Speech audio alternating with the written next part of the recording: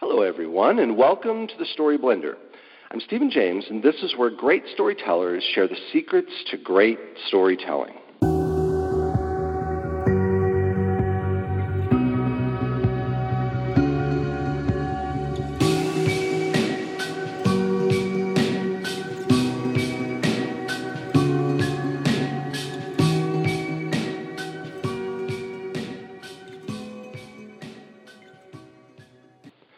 Today's guest, Natalie Jenner, is the international best-selling author of The Jane Austen Society. It's a fictional retelling of the start of the society in the 1940s in the village of Chawton, England, where Austen once lived.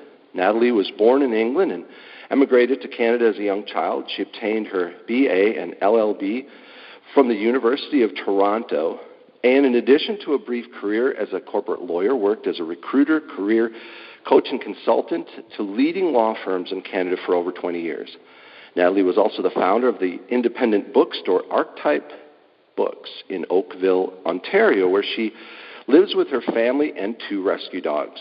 A USA Today, LA Times, and #1 Canadian fiction bestseller, Natalie's debut novel, The Jane Austen Society, will be published around the world in 20 different languages. Natalie, thanks for joining me, and congrats on your book and your success. Hi, Stephen. Thanks so much for asking me to speak with your audience today and chat with you. And as you can see from my bio, I've worn a lot of hats. So coming to the writing game, I'm actually a debut novelist in my early 50s. So that's part of the journey. That's great. And actually, that's probably maybe an encouragement to some people who might say, I didn't start writing early, or I have these ideas, but it's too late for me, or something like that. But clearly, your novel has done really well. Gotten great reviews and great response from readers, and like you mentioned, you didn't start when you were 19 or 20 like some people do, so that's great. Congratulations. Thank you. I actually didn't even start. We're trying to write my first novel until I was 30, but it took 20 years to get to this stage.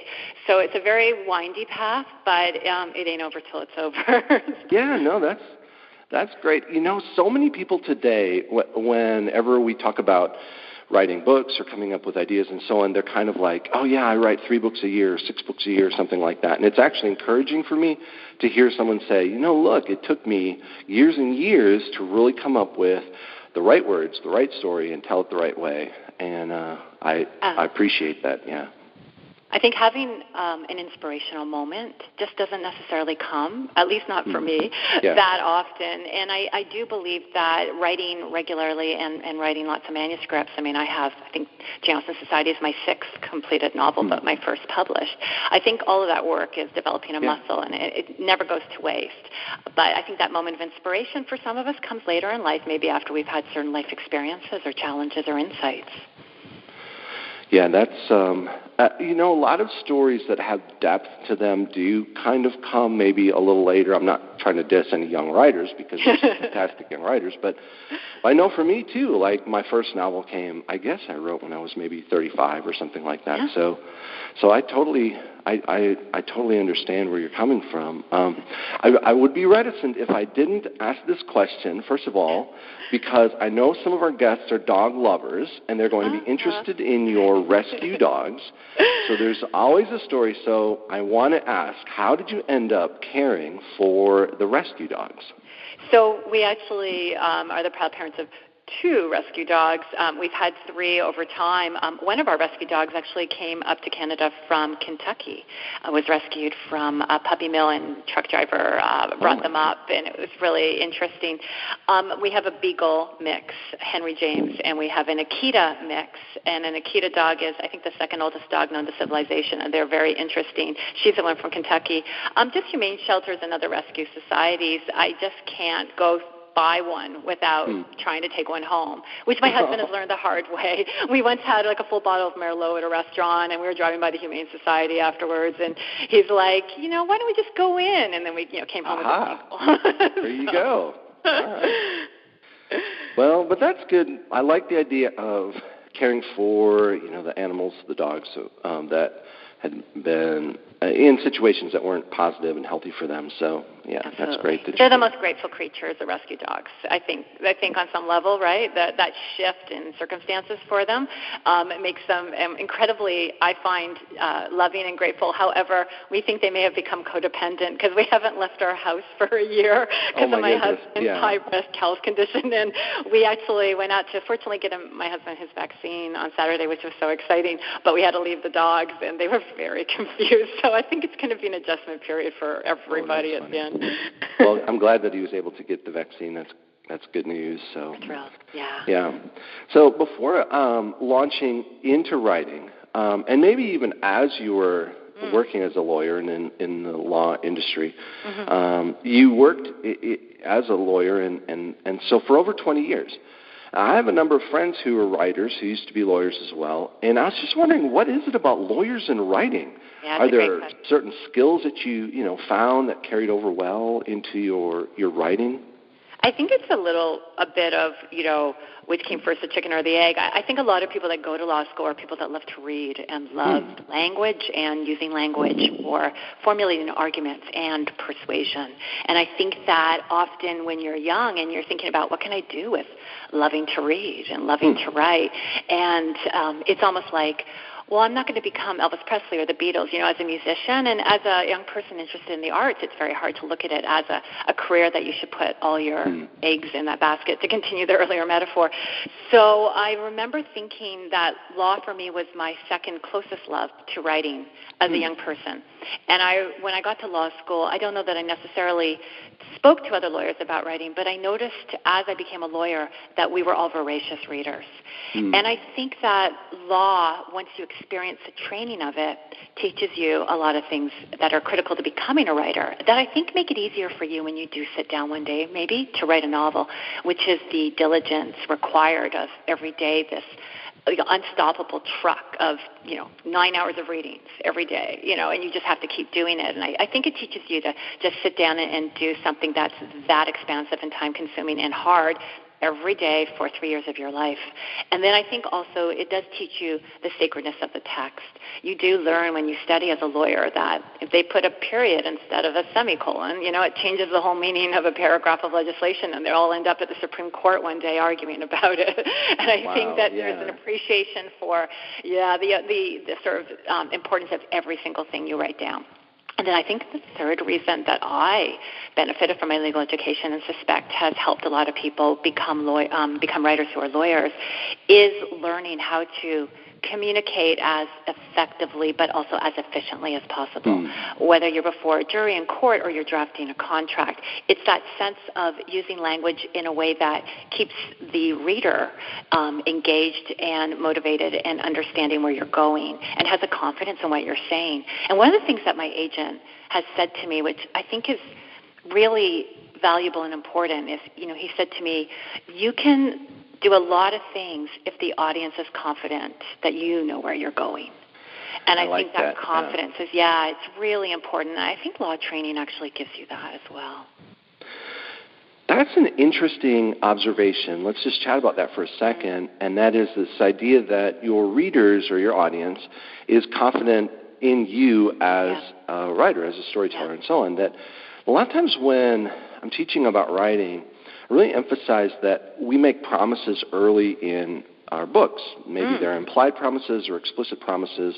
We introduce a character and we tell you about the character, and then readers are like, okay, well, I'm guessing he's significant or else they wouldn't spend so much time telling me about him, right? Yeah. And that as we fulfill those promises, readers have that, built up confidence. Okay, well, I can trust this writer I'm in good hands. Yeah. And then that can carry them, through to the end of the book. So that's interesting. I've never heard it put quite like that, but I'm on the same page. I love the idea of promises. I've never heard it put that way. One of the things that I remember reading, I'm self-taught. I think I've taken one correspondence course on creative writing about 24 years ago now.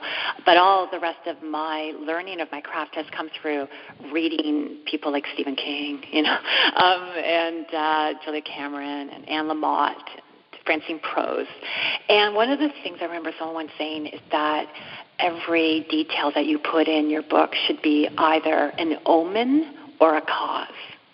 And that also really stayed with me as well. So when I write, and one of the reasons I love Jane Austen so much is, who's the subject in many ways of my first book, when I write, I'm trying very hard to make sure that everything I put down is serving a purpose, and it's either advancing plot or character or atmosphere, and in doing that, I think the reader realizes, like you said, that the promise of every detail will be fulfilled.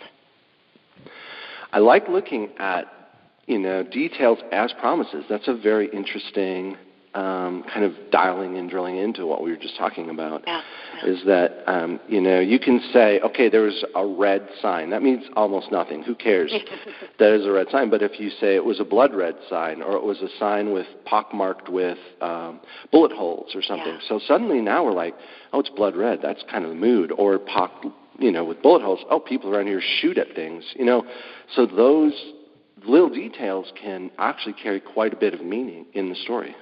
Detail's so interesting to me, too, because I don't put a lot of detail in when I write. So when I do, it is in there for a reason. I think for my readers from just my first book, I only have, that specific audience. But I do know that one of the things that I got positive feedback on, I don't read the negative feedback, so maybe other people didn't like it, but that people thought it was very efficiently written and there wasn't, over-description, which is something else that I love in certain writers, such as Penelope Fitzgerald and, even someone like a Hemingway, that sense of I'm not going to be flowery or florid with my prose.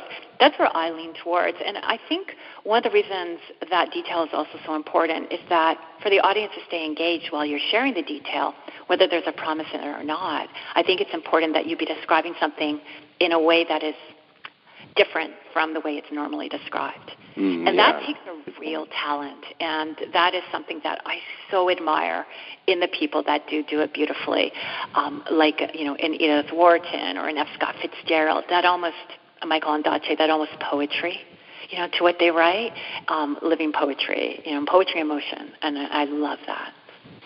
I've found over the years, I would say, that a lot of writers that I speak with tend to either naturally be storytellers or naturally wordsmiths. And, some are like, oh, I just can naturally tell a story, but I've got to work on choosing the right words, or other people just have, like you just said, poetry and economy of language, but maybe where they need to focus is actually, telling a story with the. Do you find one of those is true for you at the beginning, and one that you need to develop or work on or spend more time with? I love that question, and I do find that I am a storyteller. I'm a pantser who plots. Like, that's what I love. That's why I write. I don't know what I'm writing, where I'm going, and I write to find out what's going to happen. And I love a good plot. My favorite books growing up were The Count of Monte Cristo and A Tale of Two Cities. And I love a rollicking story with lots of characters. And the thing I have to work on, and it comes in revising. So the first draft for me is heaven. It's the most fun I'm ever going to have in life. And the final draft is the penance for the fun. And I'm kind of in the middle of final edits on book 2 that has been sold to St. Martin's Press. I'm so excited it's coming out in a little over a year. I'm working with my editor, and where I think, you're so fortunate if you get published and you are working with an editor and agent, because what my editor and my agent, I think, forced me to do is to find the magic in the revising of really imbuing the detail and the symbolism and the illusions and the lyricism and the atmosphere, the imagery. That's where they really, for me, are making me work, and I need that, and I am benefiting and getting better all the time. And I think it's a process that doesn't end. Your natural starting point, and then how you get to the ending. I mean, writing is, it's a challenging experience to do it as well as it needs to be, I think, to stand out in the marketplace. But it's also a thing that you get better at over time, and that's what's exciting about it. That's encouraging to hear you say that, and really affirm, the importance of going through numerous drafts to finally find the best maybe phrase, or the one that really shines, or something like that. And so one of the things you mentioned is pantser, plotter, and so on. I think people who listen, probably if they've listened to the shows before, kind of know what a pantser is. It's typically people will say, okay, I'm a plotter, I lay out my book, I outline it, I know where everything's going, or I write by the seat of my pants, so I don't really, pre-plan things, but sort of discover them as I move along. And so some people will call it organic writing. That's kind of what I typically call it, because I don't like being called a pantser. I completely write organically. There's no outline or anything like that. But or intuitive. Some people will say I'm an intuitive writer. And so for people who are saying, what? How do you write if you don't know where you're going? Like, for you, how does the story unfold as you actually work on it, as you think about it? I don't know if you could just touch on that, that process a little bit. Oh, yeah, because I'm still infinitely fascinated by my own process to myself. It's quite fascinating to me. I seem to need to know 3 things when I start to write, and I think that's one reason why I've written contemporary books, but I do lean towards historical fiction, because one of the things that I need to know when I start to write is what time period my book is taking place in, because I'm not going to know who my characters are until they show up, and I'll talk about that next as well. Because I don't really have that, I do need to know the time period, because it helps me kind of have a basis or a foundation for the types of people that are going to show up and what they're going to look like or be dressed as or do for a living. The other thing I seem to need to know is location or setting. I am someone that does love a good setting when I read. I love it to come alive. I love to feel like I am in that village or that city. And that's, I think, one of the reasons, again, that I've always oriented to writers like, Jane Austen. And the third thing I need to know, the most important thing, is the stakes. What is the thing everybody is fighting for or wants or is hiding from each other? So with the Jane Austen Society, all I knew when I sat down was it was going to take place around the Second World War, because in real life, my book is very, very fictional, but in real life, that was when the first Jane Austen Society was set up. I knew that I wanted it to take place in this village of Chawton. I was going through a difficult time with my husband, had some health diagnoses, and I was rereading a lot of Jane Austen, and I was loving escaping into village life. And I wanted to, after I had finished reading all the books by her and about her for a year of my life, I wanted to kind of feel like I was back in Chawton, which I'd even gone to visit, and be in that village. And then with the third thing for this book, I remember thinking, I want to write about a group of people coming together to save an old British estate, because I'd been also watching a lot of TV, like Escape to the Country and Downton Abbey. And I remember my light bulb moment for this book was I know what I can do. I can write about a group of people in this village coming together to save Jane Austen's house, and that's all I know when I sit down. I think very quickly I realized that there would be a lot of characters, and I wanted to have them evenly split between men and women. So the other thing I knew would be the gender of my characters and roughly some occupations. So when I sit down to write, have you seen the viral video of Muriel Spark, where they ask her, I think it's the BBC documentary crew is asking Muriel Spark. So. Yeah, it went viral on Twitter about a month ago. They ask her how she writes. And she's sitting at her desk, and she has her, her paper out. She goes, well, first I write the title, and then I write by Muriel Spark. And then I turn the page and I write chapter 1. And then I write the first sentence. And then I write the second sentence. And I believe that Alexander McCall Smith, a late #1 detective agency author, who I believe is also a law professor in Scotland, I think he writes the same way, and I write that way. It's very compulsive. It's brick by brick. And what I did with this book is I let an image come to my mind of someone who was sad, which was me, lying on a stone wall. And that was me. I'd done that same thing. So I was able to emotionally channel the experience of this individual of sadness and loneliness. And then they're going to become introduced to Jane Austen in the first chapter.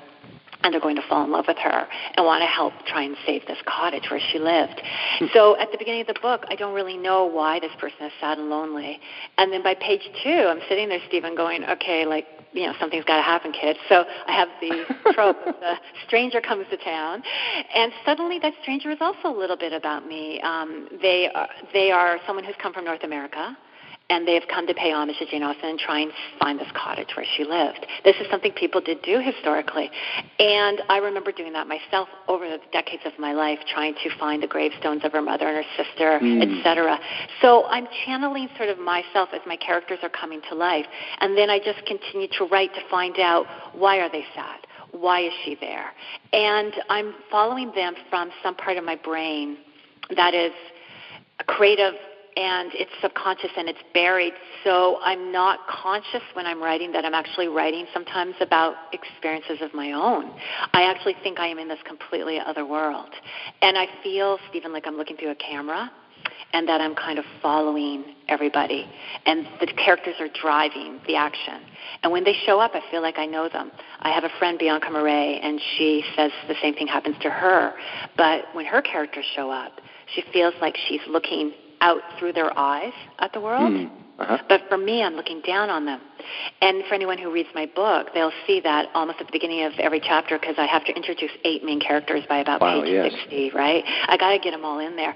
So I'm doing them sometimes 1 or 2 at a time. But often a character shows up, and you're looking down on them, on a stone wall or a lounger or a bench. And, of course, Stephen, I only figured this out like this summer after the thing had been published, so I'm not conscious at the time I'm doing it. But then you're looking down on them. But then I, as the writer, as I'm writing that scene, I'm like, I wonder who else might be looking at them. And then that's when the other character shows up. So it's very intuitive and it's very magical for me when I'm writing. And when they show up, I feel like I know everything about them and I can see them completely and understand completely everything about them, but I can't see their facial features. Their actual expression, like the way their face looks, always remains a little fuzzy to me. And that's interesting because so many people in their descriptions of characters kind of go in the opposite direction where they're really like, okay, she had high cheekbones and, brown eyes and brown hair, or whatever it is. Yeah. And it's funny, I sometimes tell people, like, women in fiction always have high cheekbones, never low cheekbones. Like, you'll never see someone introduced and say, she had lovely low cheekbones. Or no cheekbones. Or no cheekbones. And guys always have, like, a strong jaw, like it's his jaw, like and light-colored eyes. Everybody has light-colored eyes. So I have to go out of my way, because it can show emotion, so I have to go out of my way and make sure there's some brown-eyed gals in there. Yeah. No, but I love how you look at them, and then other characters show up, and you begin to explore their connections and so on in your work. And I can't remember if I've said this, on the show before, but one time I was teaching about organic writing up in Alaska, and when I was done kind of really encouraging people to do sort of the same process that you do, is, explore the story and see where it leads and so on.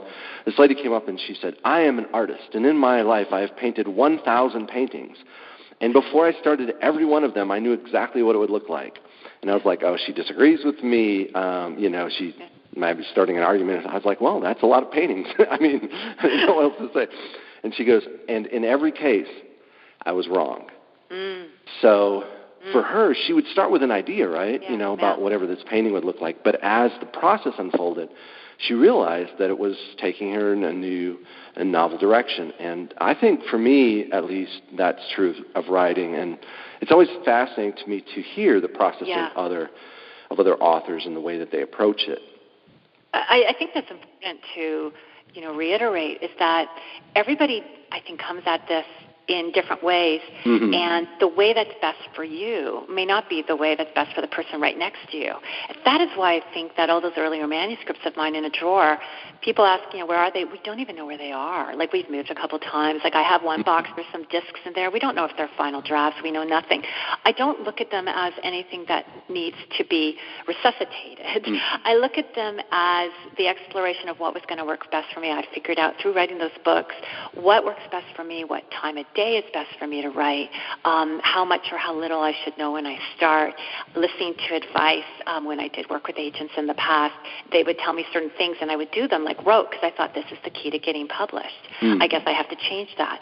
But in the end, with this book, I was the most true to myself on what I wanted to write about than I've ever been. And I think that builds, Stephen, towards that inspiration that I mentioned at the very start as well. The inspiration comes when you get insight into something and you get illuminated by the idea of something, and it's resonating with you so powerfully.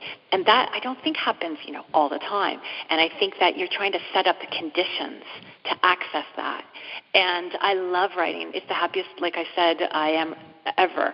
And part of that is because I am not being my typical self, which is, I'd say, pretty orderly and not rule-bound, but pretty linear and pretty, like, I'm a former lawyer, so somewhat somebody who thinks that there is a meritocracy to the world. You put in so much effort and you generally get back so much. And I think trying to become a writer was the first time in my life that I realized that you could really work super hard at something, and it's all or nothing, it's all of silence from the industry, and you're like, wow, there's not even like a benchmark along the way to know how you're doing. That takes tremendous faith in yourself, and I think that through the act of exploring the best ways for me to write, I not only learned how to be a better writer, but I think I also learned about myself and what I was capable of. And all of that is, I just think, so important to helping you generally have the happiest life you can. That is really encouraging and kind of inspirational, actually, is this idea of, writing from that genuine place in yourself instead of trying to be like someone else or write like someone else or necessarily, advice is good, as you mentioned, and it's helpful to revise and so on, but if we write to try and please someone else or whatever, then sometimes maybe it isn't as authentic as, when we write from that place deep inside of us. I don't know that the reader will necessarily tell, but I think that you may not be as inspired, and I think the inspiration is what sometimes leads to distinction or producing something that's different from everything else. Because I always say to people, Stephen, I'm sure you've said this too, like when people, ask about, what's your best advice? For me, the best advice is write the story that you most need to tell. Nice. Because that is probably the story that only you can tell, and that only you can tell the best. And that, I believe, is a good stepping stone to standing out in what is admittedly a very crowded market out there. Mm-hmm. I think I put it this way once. I totally agree with what you just said. Like, what is it about this story that is desperate to be told? Exactly. So sometimes, when I'm working on something, I'll ask that question of myself and say, well, that's the core kind of, this story needs to be told, and I need to be the one to tell it. So, well, one thing I'm really interested in is the connection with Jane Austen that from your book and from your writing and so on. For listeners who might not be as familiar with her, tell us a little bit about what drew you to her as an author, or maybe how you first discovered your interest in her writing. It's interesting. I discovered her very early in life when I was about 9 with Pride and Prejudice, which is, I call it the gateway drug to Jane Austen. And she wrote 6 masterpieces, and she wrote them pretty quickly. I think what drew me, as an adolescent is different from what, draws me now. And I think one of the things I would say to people about Jane Austen as a writer is that she's so far ahead of us. She passed away from a mysterious illness when she was 41. But she, by the height of her powers, which I think really manifested themselves by, I think, her maybe mid-30s. By the height of her powers, she was so far ahead of us that her writing is continuing to live on, and as a reader, you will get new things from her work as you progress through the decades. So one of the reasons she resonates for me is that I always learn not only more about myself, but more about how she does it, but I can't pin her down because she's like a Shakespearean, she's up there with Shakespeare as a genius. So I think Virginia Woolf, I quote this in my book because I think it's so important. Virginia Woolf says, out of like all the great writers, Jane Austen is the hardest to pin down her genius and to figure out how she's doing it. So there's as a writer, an endless kind of rabbit hole to go into when you read her books and are examining them from a craft perspective. So to focus on that rather than, as a reader, they're so much fun, they're so witty, they're so full of human nature and irony, and they're entertaining and rollicking, and 30 characters all bashing up against each other. Plots are, pristine and brilliant. There's all the wonderful reader responses. But as a writer, what I find fascinating about her is how she pins down human nature so quickly. She captures a character right at the beginning of the book, within the very first 2 lines of dialogue in Pride and Prejudice. Right away who this couple is from the way the mother has spoken and the lack of response from the husband. It's a very recognizable dynamic. And then it just goes on, and within 2 pages of dialogue, very filmically, she is conveying not only their relationship, which is how poorly they relate to each other as a married couple, but also all of human nature and why some people are interested in other things. And, the mother is interested in marrying off the daughters. The husband just wants to do his reading of his papers and his books. And you're watching this dynamic in action through dialogue and not through, she doesn't describe how they look or what the room looks like. So as a writer, I find her ability to capture human character so quickly and efficiently such a lodestone to work towards. Just really, really effective. And I think she also has this incredible, she doesn't have the humanity of like a George Eliot, who I also love. I think she's sharper, a bit more caustic, but she does have an ability to portray people in all their flaws and still help us as readers feel affection for them. And that is really what life is about, is accepting each other, all of each other, all are good and all are bad. And I think, one of the challenges of the pandemic has also been having to experience that there's many different ways to respond to situations and trying to understand different people's choices. Because in the end, what Jane Austen as a writer is about is showing a very big life lesson, which is, I think, being authentic. Going back to what you and I were talking about is being a writer and being authentic, but also being authentic as a person and staying clear to yourself about what you really want and trying as much as possible in the world that you're given to go after it. And so she's got a lot of inspiration also buried in these very fascinating and entertaining plots. That was a great intro. Like if someone was listening to that, they'd be like, I'm going to run out right now and buy the gateway drug. I wrote a whole book about it, Stephen. No, that's fantastic. So, cool. So let me piggyback a little bit on what you were saying, because you're saying there's a lot of depth to her work and that you've continued to learn and grow, over the years as you've read it and so on. What would you say are a couple of the things that she did as a storyteller that writers today can learn from? And this may be different from whatever, 10 years ago you were thinking, but when you look at her work and you say, okay, writers today, our market today, what are a couple of the things? I think human nature, you really mentioned authenticity. Yeah. She doesn't take her time. You might even think she's taking her time, but everything is in there for a reason. And I'll give you an example in a second, but to go back to what modern writers can learn from her, we actually, I think, have less patience as consumers of media, and that's not obviously a headline in any way. We have shorter attention spans, and I think that with the classics, we will still give them more leeway. When we sit down to read Charles Dickens, knowing that this is a classic, knowing that everyone loves The Tale of Two Cities, you probably are going to give him a bit more than those initial 30 to 60 pages that the modern reader will give a book that they don't know anything about the writer. You don't really know for sure how accurate the blurbs are. You don't know anyone who's read it. It hasn't, been passed you yet. So you only give it so much time. But I think Jane Austen is being read, right now a lot during the pandemic and being reread a lot, but also a lot of people are discovering her. They're telling me that.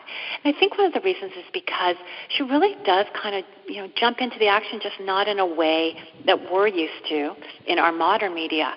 But it's all in there from the start, right from the get-go. So from a pacing perspective, I think she really does appeal to the modern reader.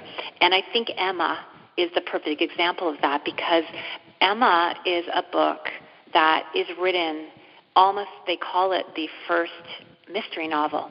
There are so many things buried in there that you could read Emma every year, and every time you read it, you will find a new clue.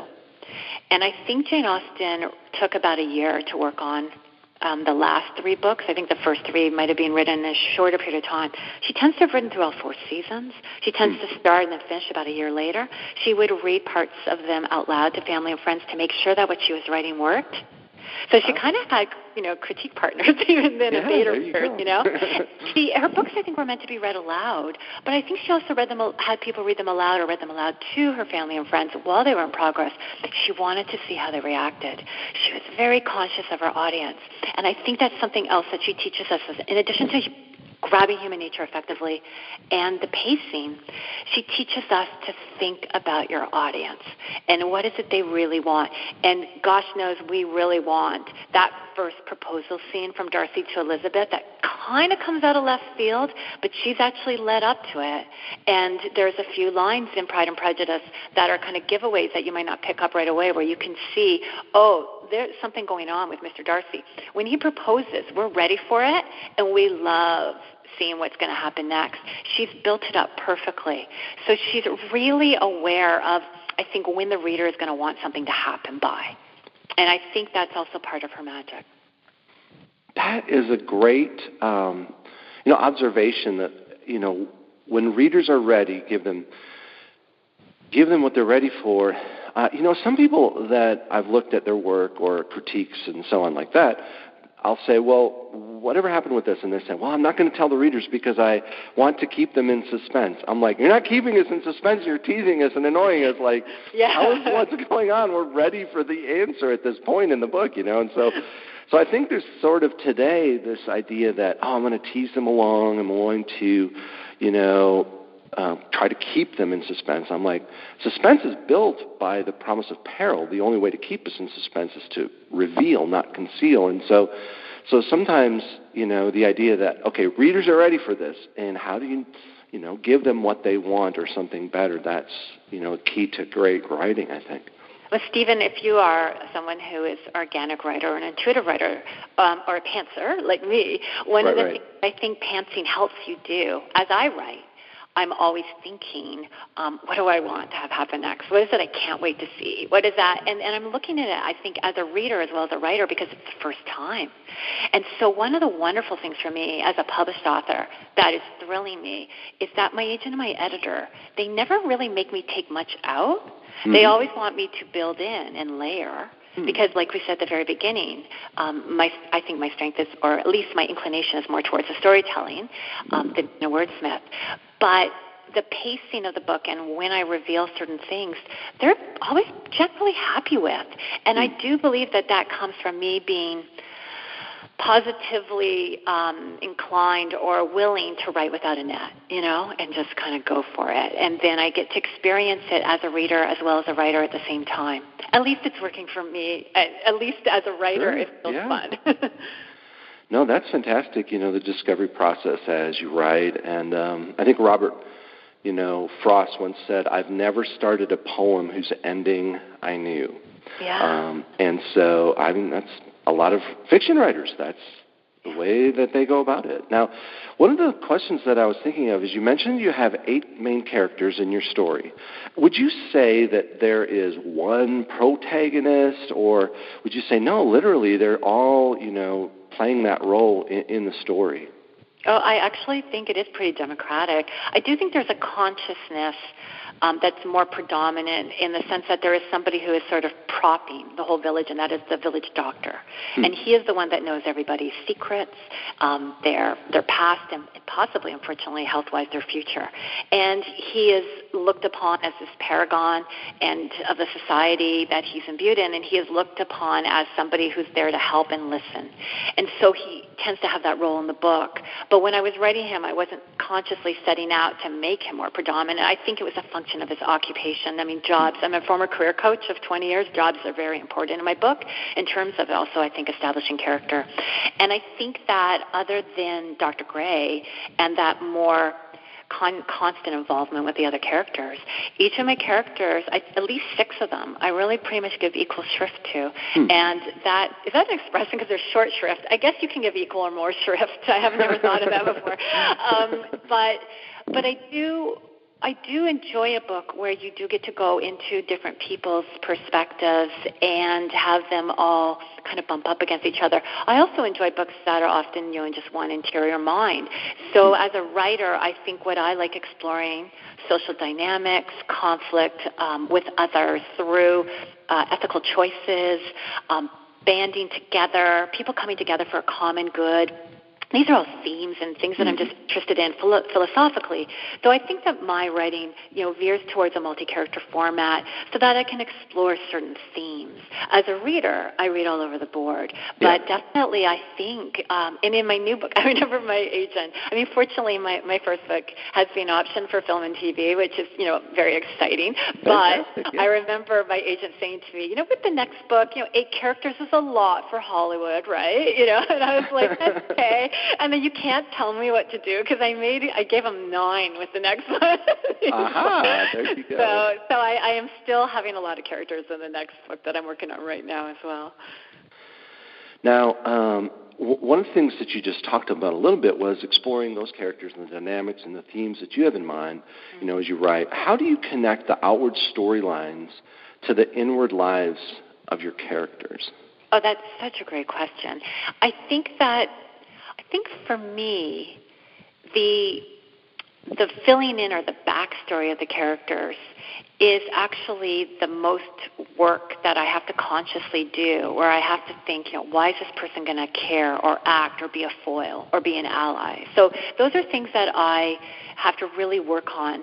The themes, the sort of external themes for the characters, I have to admit, Stephen, kind of come at the end. Like when I look back on what I've written, and I can see, for example, with the Jane Austen Society, I knew that I would be exploring people during World War II or at the end of World War II. And I knew I wanted to show how books can help us through challenging times, because that's what I had just gone through with Jane Austen. And I knew I wanted to explore how books can also, connect us. But I wasn't conscious of how much grief was going to be a theme in my book. And it was only as I was writing the backstory and filling in the motivation for behavior and finishing up the story, the plot, that I was able to look back. And I actually remember, I think at the half point, I looked back and I realized that everybody was coping with loss of some kind. I had not intentionally set out to do that.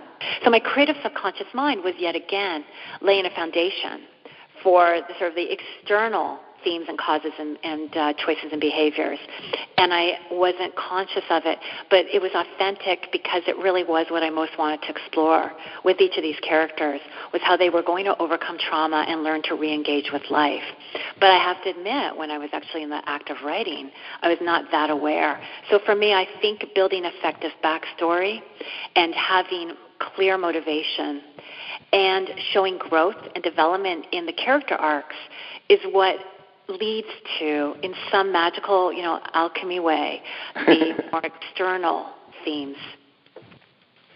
Well, before we close up, this has been a great conversation. I just am super enjoying it, and I don't want it to come to a close because I love your insights and your articulate way of sharing some of these things about writing and about imagination and authenticity and all of this. And but before we do close up, do you have any other thoughts for people who are maybe wanting to write, or they have some manuscripts in their drawer and they're like, well, I'll never make it or whatever.